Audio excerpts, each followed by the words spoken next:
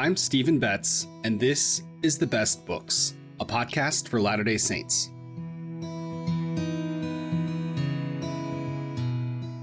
The Law of Consecration is a central doctrine in the Church of Jesus Christ of Latter-day Saints. But since the 1830s, some Latter-day Saints have misunderstood how the law applies to them. Today, historian Stephen Harper joins me to discuss the details of the Law of Consecration and how we can live it better today. Let's get into it.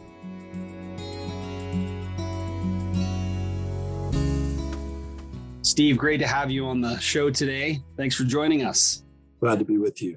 We're talking about your recently published book with Deseret Book. Let's talk about the Law of Consecration. Steve, I was surprised reading this book as someone who studies Latter-day Saint history.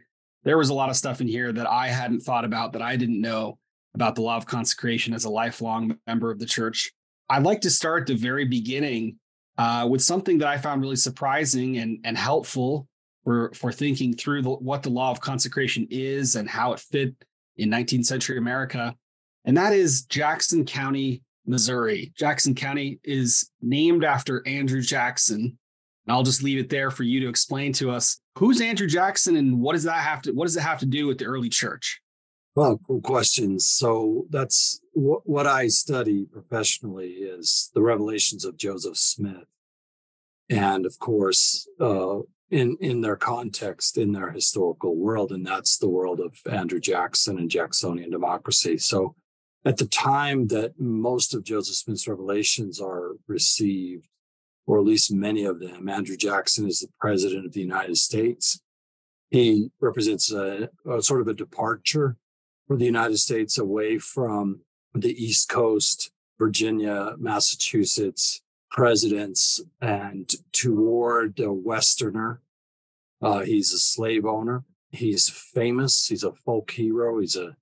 He's won his reputation for Indian fighting with Native Americans. And as a president, he makes dramatic and devastating decisions with regard to Native Americans.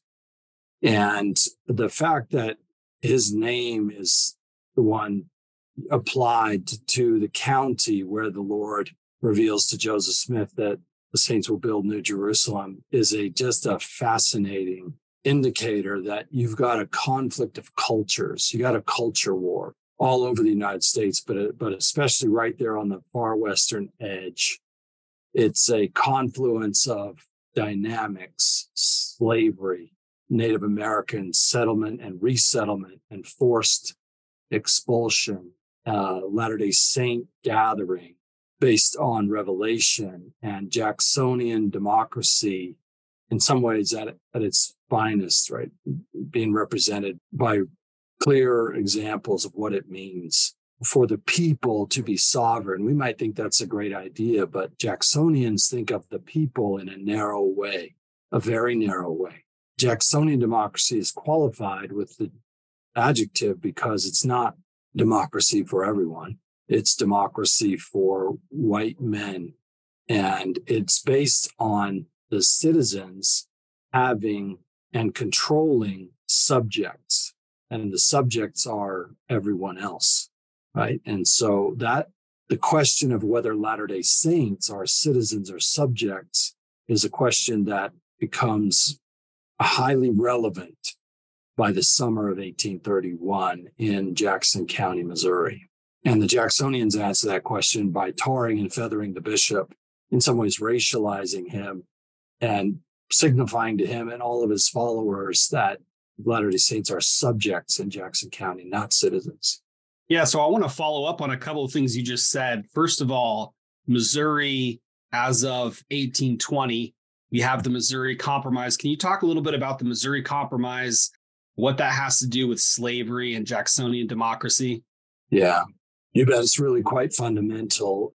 Missouri comes into the Union along with Maine just a decade or so before the Latter-day Saints began gathering in Missouri. And Missouri exists to perpetuate slavery, right? It juts up north of the of the typical line where slavery is. So it's surrounded by free soil on three sides. Missourians are vigilant about maintaining slavery. They're totally dedicated to that proposition. They're adamant about it. And they're also, I don't mean to be terribly negative with the word paranoid, but in the time and place we're talking about, there is a degree of hypersensitivity, maybe even paranoia, for example, about anybody who bases their life on owning other human beings and subjecting them. You better have the power to keep them in subjection because they don't want to stay in subjection. So Jacksonians are aware of slave revolts. They're aware of and very hypersensitive to anyone who might be sympathetic to their slaves and inclined to ally with their slaves. And so when they read Latter-day Saints as doing those things, the Saints are very, very opposed by Jacksonians. So you mentioned something you called racialization and its relationship with tarring and feathering. I think a lot of Latter-day Saints are familiar with the idea of tarring and feathering from histories of the early church. But why did that have something to do with race?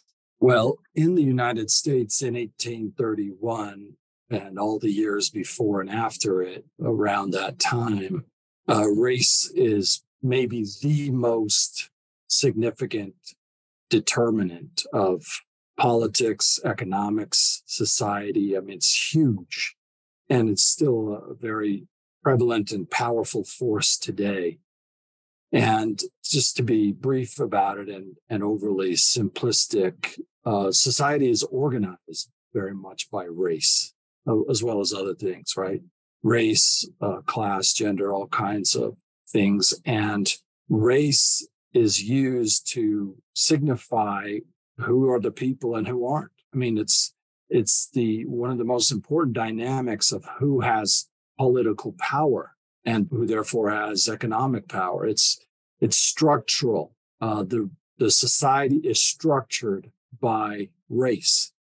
And so the people who are in power want to stay in power, and they structure society based on race. So when for example, you have an anomaly, when you have a strange thing happen on the courthouse square in Independence, Missouri, in the summer of 1833, you have a white New Englander, a man named Edward Partridge, whose ancestors were revolutionaries, right? They've lobbied for the American Revolution and fought for the Revolution.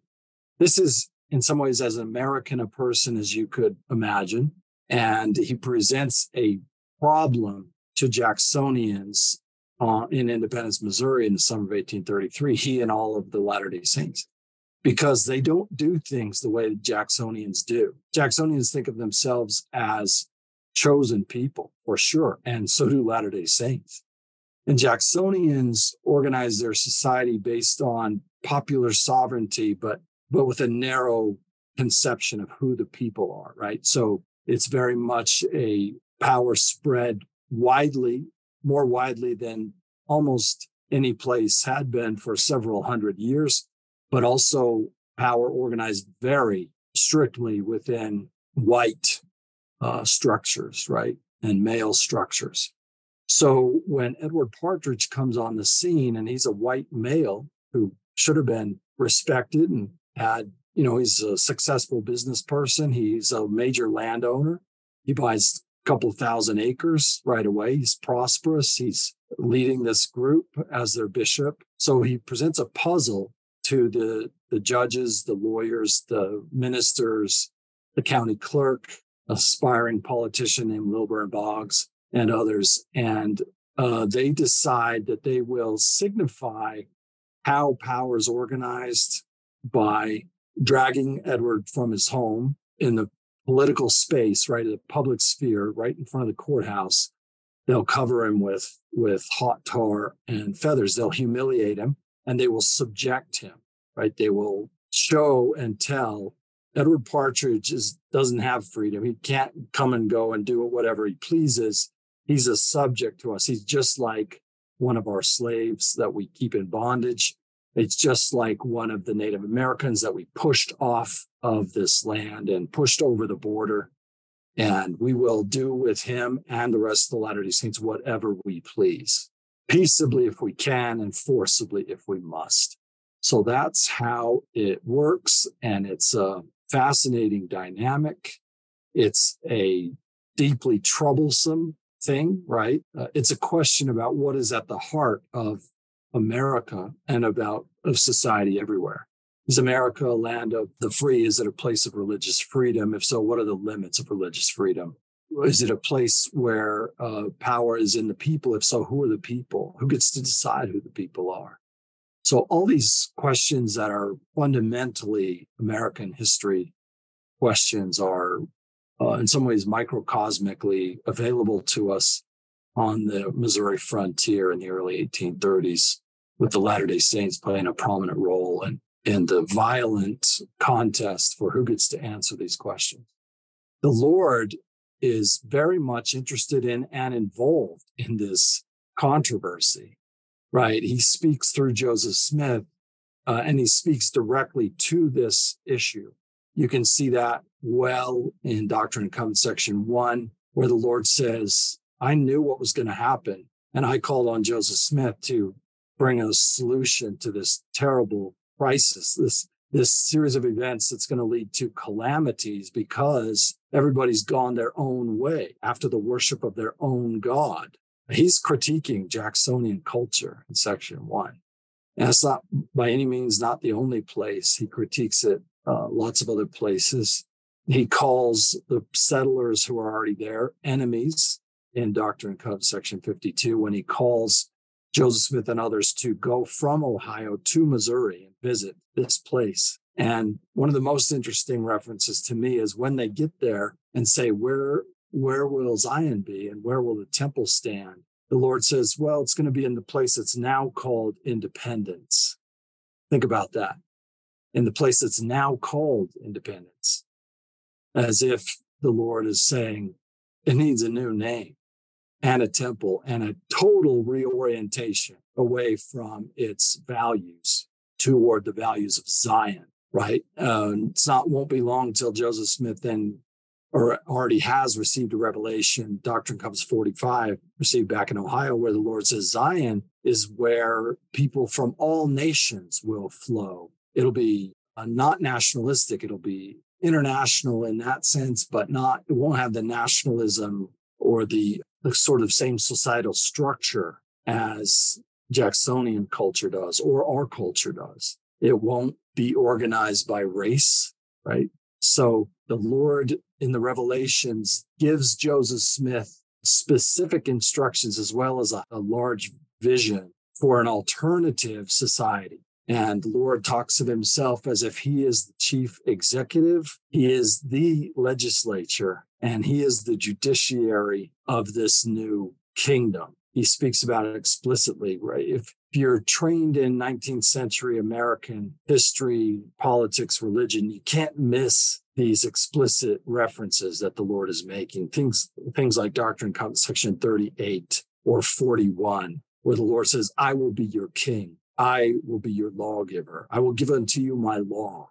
And that might seem totally un-American and completely antithetical to everything that is sacred and virtuous. But somebody who makes that conclusion might be missing some of the ugly underside of Jacksonian America and not realizing how the Lord's kingdom that he's revealing through Joseph Smith is so much more inclusive, so much more vast. You might think, yeah, but there's no freedom in a kingdom. Well, the way the Lord maps it out, everybody is free. He is the one who endowed them with agency. In Doctrine and Covenants 101, he says, I gave everyone, all flesh, moral agency. All flesh, you can't hardly choose two more inclusive words than that. All flesh, whatever color it is, wherever it came from, I gave it moral agency. And therefore, the Lord says, it is an abomination for one person to have another person in bondage. So he rejects and objects to the basic fundamentals of Jacksonian society. And many of the revelations of Joseph Smith reject it and propose and prophesy and build an alternative political, economic, and social world. The Latter-day Saints, because of external opposition and internal opposition, failed to fully realize that alternative, but we continue today to strive for it and see our way forward. There's enormous continuity between what President Nelson is emphasizing and teaching. Peacemakers wanted, needed, right? Advocating that we lead out in abandoning attitudes and actions of racial prejudice, teaching that women are and can be endowed with priesthood power and so forth. These are not things President Nelson invented for the 21st century. These are things that were at the beginning of the Restoration that we didn't completely grasp and internalize as we might have done if we had made other choices. And I'm no better than my ancestors are the ones who came before. I would have faltered and failed and struggled in the same ways that they might have. What's remarkable in history is not how easily and quickly and how far people falter and fail and are mean to each other. What's remarkable is that there were hundreds and then thousands of people who followed a young prophet, Edward and Lydia Partridge. Think about this, right? Prosperous people in Painesville, Ohio, with a bright commercial future, a large home, beautiful young family. And they give up everything, every comfort to move to the Missouri frontier, to take a literal beating and persecution to build the kingdom of God on the earth, because that's what the revelations of a 24 or 5-year-old prophet tell them to do. That's what's remarkable. That's what's remarkable about this. Steve, you trace out in the book sort of what appear to be parallel or separate trajectories for why the project of Zion, the project of building New Jerusalem in the early 1830s failed. And one of those is, from the outside perspective, directly related to slavery. It's related to, you mentioned earlier, anxieties of Jacksonian Americans about slave rebellions. Of course, 1822, Denmark Vesey in South Carolina. In 1831, more approximately, of course, we have Nat Turner in Virginia, right? So they're concerned. And then in 1833, in the summer of 1833, William W. Phelps writes an editorial called Free People of Color, and basically invites free people of color to come to Zion, come to New Jerusalem. Well, of course, this doesn't play well. So talk about that. And then on the other side, I want to hear also about how there are some difficulties with consecration. There are difficulties with getting people to commit fully to this vision. And that'll require us to get into more of the details of what consecration involves. So let's start there and we'll move on from there. So William Phelps is the church's printer, the church's main writer, and he's called by the Lord at the same time Edward Partridge is called. And so to go and to be what the Revelation says, planted in Zion. So they're supposed to be first.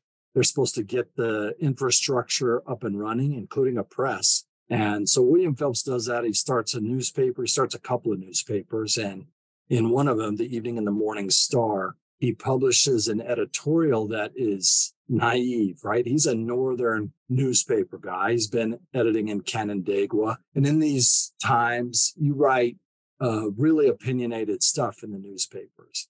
The idea that a newspaper ought to have kind of a neutral stance or be objective is brand new, or at least didn't belong in the 19th century. So Phelps comes down here to Missouri and he writes an editorial, Free People of Color. He talks about elements of the Missouri state legal code that allow for free blacks to migrate, and he kind of details how that could be done. His motive is questioned by the Missourians. They say he is sort of in a very thinly veiled way, telling free black people how to come to Missouri to overthrow Missouri and the slave culture, right? To bring a Latter-day Saint regime and free the blacks and so forth. And so he is just, before the ink is dry on this thing, he is opposed, and shocking. He's in a different world than he came from not long before. And he hastily adds an extra. He publishes an extra where he says, "Oh, you've misinterpreted me. I didn't really mean that. We don't want free blacks in Missouri any more than you do." And he goes so far as to say, "We don't even want them in the church." When you read it, especially you read it in context or contrast with 2 Nephi 26, right? Or these passages of the scripture where the Lord says, "I invite all to come to me, black and white, bond and free. I deny none who come." And you read that piece from Phelps and it's like a gut punch. It really hurts. And of course, it's one of many things that have a legacy in the church and have had consequences that weren't ideal, that the Lord certainly didn't want. He didn't prescribe. But when push came to shove and the saints could either follow the Book of Mormon and the Revelations toward the inclusive vision that they set forth, or not get beat up or tarred and feathered or whatever, or worse, when push came to shove, we in those days, Latter-day Saints in those days, sort of turned their backs on their black brothers and sisters, of which there were a few, not very many in the church at that time, but they definitely lost that struggle. The saints lost the struggle, and people like Pete, we only know him as Pete, a convert at the very earliest days of the church. We lose him. He doesn't stay with the church. We don't know for sure what happens to him, but it might be that he was unwelcome by the saints before very long. So it's a sad part of our history there. So what does consecration look like, and why does it, I think we'll understand pretty quickly why it brooks a lot of controversy and, of course, a lot of resistance, even from well-intentioned members of the church. This is a really very difficult way to live. It's it's all in, right? It's literally all in. So tell us about how it comes about specifically. What are the details of that system look like? Great question. I might preface it by saying it's not necessarily a difficult way to live. I listened recently to Justin Dyer's BYU devotional, which was profound, and he talked about the Savior's admonition to take upon ourselves his burden because it's light. And so Professor Dyer essentially says, you're going to have a burden, no matter who you are, what your situation is, you're going to carry heavy burdens in life. And so the Savior's invitation is not to go burdenless. It's not to either take his yoke or no yoke whatsoever and just live free. It's to take his yoke because he's also in it with you, right? He makes it light. So we could think of consecration as really, really hard, but to do that would be a culturally conditioned way of thinking, right? That would be from a 21st century or even earlier American consumer capitalist orientation, where the reason to exist is to buy stuff, right? That's what a person is their disposable income. That's how they're measured. That's how they're thought of. That's the value that they have. And where individuals we think of our motives are enlightened self-interest, right? Whatever it is that might get me ahead financially or get me more property, that's what I do. That's maybe why I choose my major in college. Not me and you, right? We made a terrible turn there. But,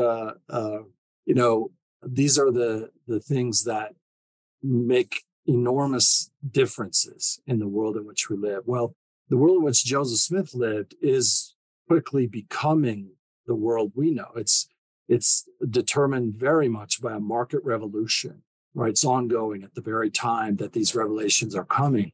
So as consumer capitalism is growing and becoming fundamentally connected to American politics, economics, and power structures and so forth, the Lord speaks into that world and he says, you know how you guys think ownership is yours and it's a fundamental principle?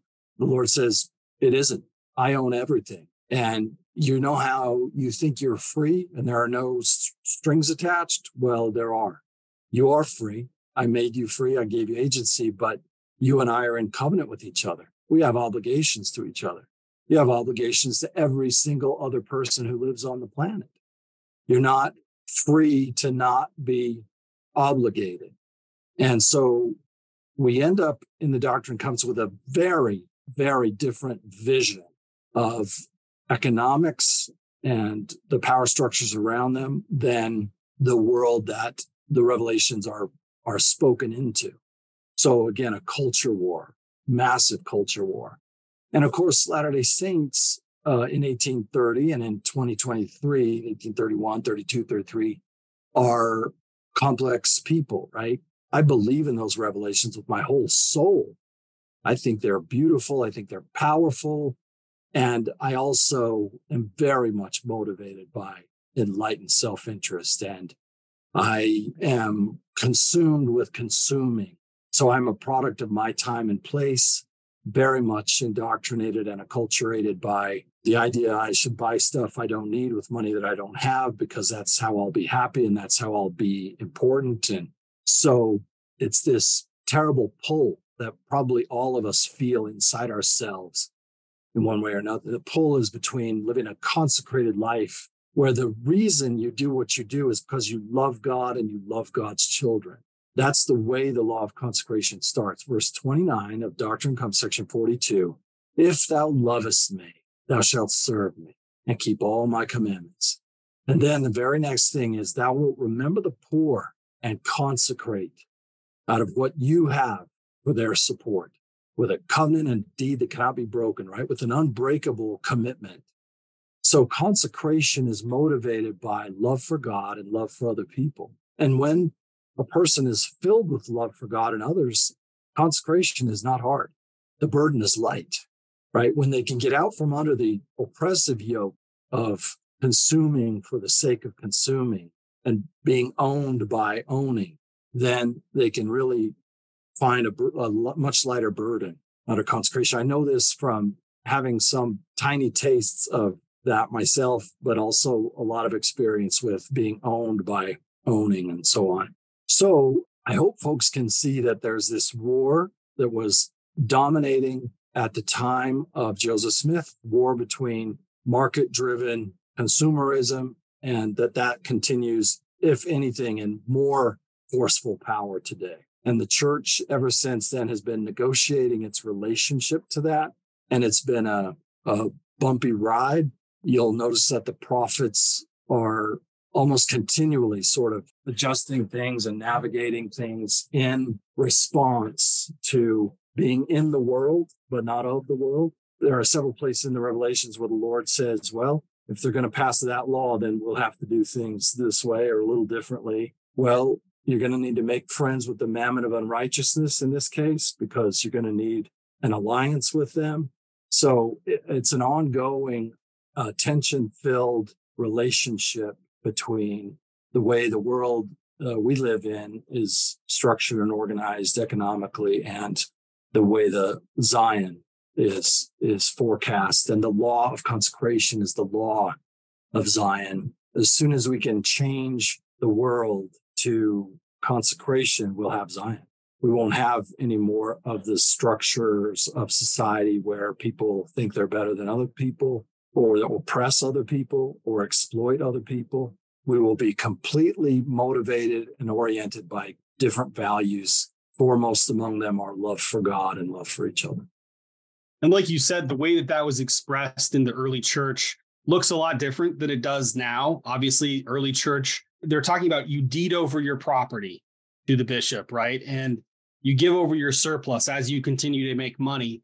So explicitly, for the explicit care of the poor, to take care of those in need, take care of your brothers and sisters. But more crucially, I think, is what you've been talking about is not the property itself. It's the orientation towards the property to say, this is not mine. I'm a steward. I'm somebody who's been appointed with an inheritance, with a responsibility to care for something that's the Lord's.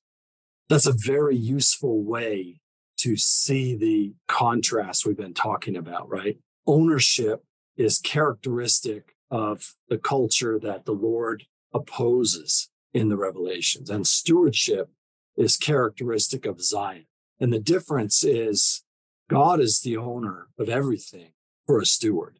the earth and everything in it, right? The earth is the Lord's and the fullness thereof. From the Psalms, you get that from King Benjamin's sermon. You get it from the book of Deuteronomy. You get it in the Pearl of Great Price. It's everywhere. It's pervasive in the scriptures. God created, and we are his creatures, and we are stewards. He's given us agency or power to act, and he's given us things to act upon or stewardships. But it is an illusion for us to think that in any kind of ultimate sense, we own anything. And Joseph Smith taught that, Brigham Young taught that emphatically, and certainly we're taught that as well from the Revelations. Wise and faithful stewards inherit the kingdom of God, and unwise and unfaithful stewards inherit nothing, at least not all they could inherit. And those ideas are repeated over and over and over in the Doctrine and Covenants, as well as elsewhere in the scriptures. Ownership seems like the best idea until we catch it from an eternal perspective. And then it seems like a foolish thing to do. You remember the Gospel of Luke passage about the guy who has to build bigger and bigger barns because he gets more and more stuff. And then he dies. And then the question is, then whose shall these things be? One passage in the Revelations to Joseph Smith, the Lord talks about the saints in Kirtland, and he's so frustrated with them. He says, all their detestable things. He's just frustrated that their detestable things have more of their time and attention than he has, and than his law has. And some of this is addressed to one of the best people who's ever lived, and that's Newell Kimball Whitney. Newell Whitney is just a lovely, powerful, beautiful soul who's like the rest of us. He's conflicted inside. He's pulled between these two loves, love for God and love for stuff, and love for the sense of well-being or sense of superiority that comes with acquiring stuff. Joseph Smith gives Bishop Whitney a beautiful priesthood blessing one time and prophesies, eventually you will overcome your littleness of soul and all your covetous desires. Makes me glad I wasn't the recipient of that blessing, but I can learn from it.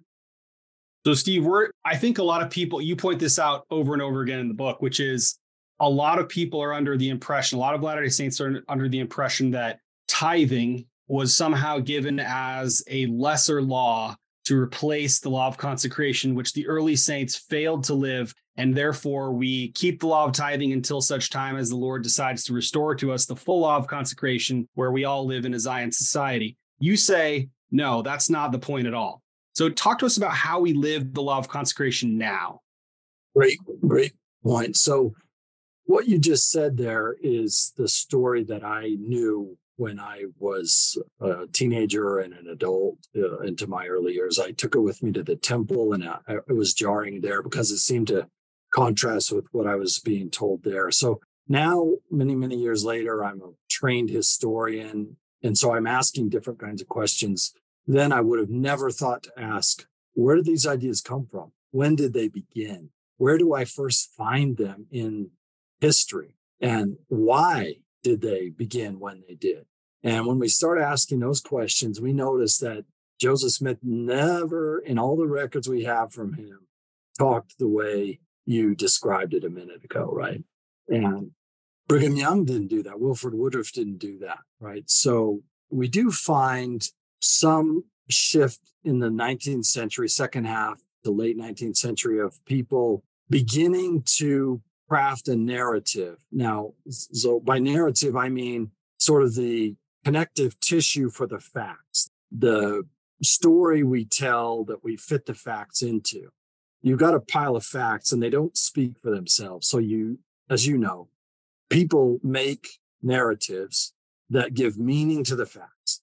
Well, the facts, especially facts that are dissonant with our present, we have a psychological need to put them into a story that makes us feel better about ourselves.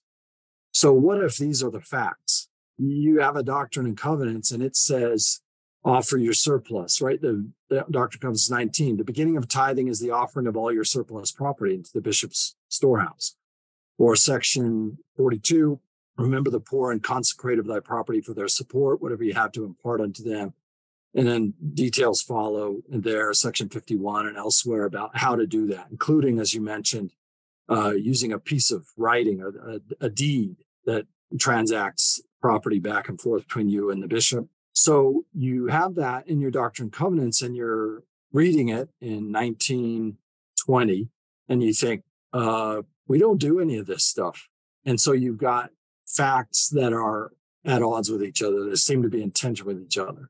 So what happens often in that situation is you search for a way to reconcile that, a way to understand it in a meaningful way. And it's almost never the case that human beings create narratives that indict them, or that, they create narratives that indict other people, not themselves. You don't tell a story where you're the bad guy. So the story that gets developed over time is, well, the Lord gave the law of consecration early in church history. That's how you account for that fact. The Doctrine and Covenants 42 exists. But those early saints, they couldn't live it. And you could find some ways to support that, right? But you would have to ignore a whole lot of other evidence that they did indeed live it well. So then the next part of the narrative is, so the Lord took the law of consecration away. And you can't find that anywhere in the Revelations. You've got a verse 33 in Doctrine and Covenants 105 that some people cite, but it has to be cited out of context. That's not what it says in context. You've got some Iowa State Council minutes where Joseph Smith says, we can't live the law of consecration here. And if that's all you know about it, right, that you can take that out of context. You can find the pieces of the puzzle you need to make your story make sense to you, but you have to close your eyes to dozens and dozens of other pieces of the puzzle that contextualize the few you have and would change the story dramatically. And so the Lord took away the law of consecration. He gave the lower law of tithing instead. That lower law you don't find the words lower law in the scriptures. That's not the way the Lord speaks about laws. We do, but that's what I mean by narrative, right? We've given those ideas of higher and lower as a way of making sense of things. And then we say someday the Lord will give the higher law back. And I still am working on figuring out exactly when this narrative developed and how over time. But it strikes me that one of the kinds of work that it does is makes us feel better about our present, because it blames the people who came before us for failure, and it puts the responsibility for people who come after us for faithfulness. And for me, it tells me you're good enough, but you can't really live the law right now because God said it's not time. That's a story I tell myself because it makes me feel better. But when I study the Doctrine and Covenants and all the related historical documents, that is not the story that emerges from it. And so I've got a conflict between my covenants and my comforting story. And the covenant keeping part of me wants to throw off the comforting story and find the truth and live it. And the natural man in me likes to repeat that comforting story and not study the Doctrine and Covenants very carefully. Yeah. So we are under obligation. I mean, anyone who has made temple covenants knows that you're under obligation to keep the law of consecration, right? Like that is the covenant you make.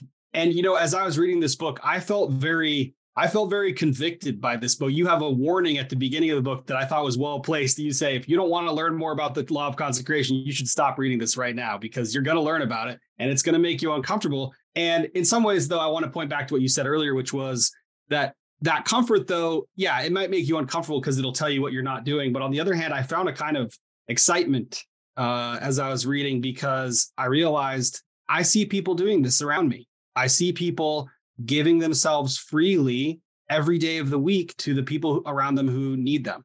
And so it's inspiring to me to see that, you know what? Yeah, we're not living in a city all together in this sort of environment yet, but there are people who are keeping their covenants. There are people who are consecrating every day, and there are many of them who go without any kind of recognition all throughout the church and outside of the church, undoubtedly. Yeah, so there are lots of things that people do of their own free will to paraphrase from a revelation to Edward and Lydia Partridge about how they were supposed to enact consecration. Do many things of your own free will, bring to pass much righteousness. Don't wait to be instructed in every little detail. Just bless people by loving God and loving others. And then let your material prosperity and your spiritual gifts and your time and whatever else you are a steward of, let it follow that love. Let it flow from the right motives. And that's consecration. And consecration takes all kinds of shapes and sizes and forms and dimensions. You can't prescribe to a person exactly how they should live the law of consecration because it's varied, but it's essentially to love God with your whole soul and your neighbor as yourself. And then to find out by personal revelation and experience the best ways of doing that. Now, some ways are standard. Some ways are applicable to all Latter-day Saints. We ought all to be faithful tithe payers. We ought all to offer as much of a fast offering as we can do in a reasonable way. We can do other things too. And then there are thousands of things that are just variables that people will be moved to do or act in certain ways based on what God has given them to contribute. There's this beautiful part of Doctrine and Covenants, section 46, that says the gifts of the Spirit are spread all around.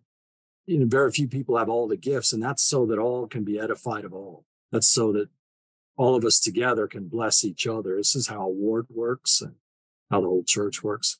Now, interestingly, what happens when saints live the law? Boy, if we haven't been living the law, something is awry, because section 58 of the Doctrine and Covenants prophesies what will happen when saints live the law. And that is that they'll start off really in dire straits, but then the Bishop Partridge and others will invite people into the feast. It likens the kingdom to a feast. They'll invite first the rich and the learned, the wise and the noble. And on a superficial reading of this revelation, you might think, wow, that's elitist. That doesn't sound like 2 Nephi 26. But as you keep reading, you understand what the Lord is up to. The first people you invite to the feast are the rich and the noble, the wise and the learned. That's because somebody's got to pay for the feast. And as soon as you've got a foundation laid, right, as soon as you've got resources, then you go and you invite the poor and the lame. And this is the way that the kingdom of God, the Church of Jesus Christ of Latter-day Saints, has spread over the earth today. This is a metaphor for exactly what has happened with the restoration. And Bishop Partridge would be beside himself, I think, if he were alive today and saw what resources there are available. And of course, the church is taking lots of criticism for its financial resources. Those resources have come because people have been faithful. They've been faithful, and it's been a season of when investments grow massive, right? Not all seasons are like that. And one reason to invest now is because you can't always count on that. But now the church is taking heat, criticism, and some abuse from people who think they know better than what section 120 of the Doctrine and Covenants says. That revelation says, I'll direct my prophets, prophets, how to use the financial resources, the tithes and so forth, by my own voice unto them. And there's lots of people now who are willing to commentate, right, and tell the prophets how they ought to do it and so forth. I don't think any of us understand the dilemmas that they face, the difficulties and challenges. It's easy to prescribe what ought to be done and pick like one horn of the dilemma, right? Church ought to do this, church ought to do that. But the leaders of the church are aware of and have to grapple with all of the horns of very difficult dilemmas. And we might say, well, they messed up this one or messed up that one. They acknowledge that they made some errors in listening to legal counsel, right? And they granted that. They paid the price for it. But I don't imagine that anyone else is in any position to do any better under the circumstances. And what is sometimes lost in all this discussion is the massive amount of good that is done, not with a whole lot of trumpeting and fanfare. The church, maybe more now than ever, mentions what it's doing in the world, but Maybe that's just a way of responding to all the criticism, but typically doesn't go around tooting its own horn, beating its own drum. It just provides clean water, enormous amounts of clothing, vaccines, wheelchairs, humanitarian aid, relief. You can't even imagine. I happen right now to be the bishop of my ward. And just in my ward, just in my neighborhood in Provo, every month, thousands and sometimes tens of thousands of dollars are redistributed of the free will of the Latter-day Saints. And I guess I'm getting a little tired of people prescribing how that ought to be done by others, right? I'm much more interested in a church who is led by an internationally renowned heart surgeon, an eminent jurist, and a Harvard-educated Stanford business professor, consultant, right? So let me make the point this way. As you know, there's some criticism that they receive a just remuneration for all their service in the church. That's exactly what the February 9th, 1831 revelation said should happen. This is not new news. They didn't invent it. They're not paying themselves massive salaries. They're not getting rich on the backs of the Latter-day Saints. Rather, decades ago, all three of them took a relative vow of poverty, gave up millions of dollars of earning potential over their careers, and have led lives of modest material support. They get ample, they get sufficient for their needs, but it's not even close to what they would have earned in the market, right? These are people who have forsaken the values of the Jacksonians and anyone else whose primary God is wealth. And they have instead consecrated their entire lives. And yet they get lectured from all angles by people inside and outside the church about how they're doing things wrong. That just seems misplaced and misguided to me. I don't claim that anybody has ever led the church perfectly well, except for Jesus Christ. And neither have any of the prophets claimed that they've not erred, but I don't know anybody who would do any better in their shoes. And I certainly sustain them because they've been called by Jesus Christ and he sustains them. Steve, thanks so much for talking today about the Law of Consecration and your recent book. I hope everyone will go check it out at Deseret Book. This is a fantastic resource for understanding what's at stake in the Law of Consecration and how you can live it better. Appreciate your time today, Steve. Hey, thank you, brother. It's been good to be with you. Take care. That's it for this episode, Best Books listeners. Be sure to subscribe to the podcast and our newsletter at bestbookspod.substack.com. Stephen Harper is professor of church history and doctrine at Brigham Young University. He is also editor-in-chief of BYU Studies and executive editor of the Wilford Woodruff Papers. He is the former managing historian and general editor of Saints, the Story of the Church of Jesus Christ of Latter-day Saints, and a former editor for the Joseph Smith Papers. We'll be back in 2 weeks to hear from Janice Johnson about the role of the Mountain Meadows Massacre in American culture. The Best Books is hosted and produced by me, Stephen Betts. The music is used under Creative Commons licensing.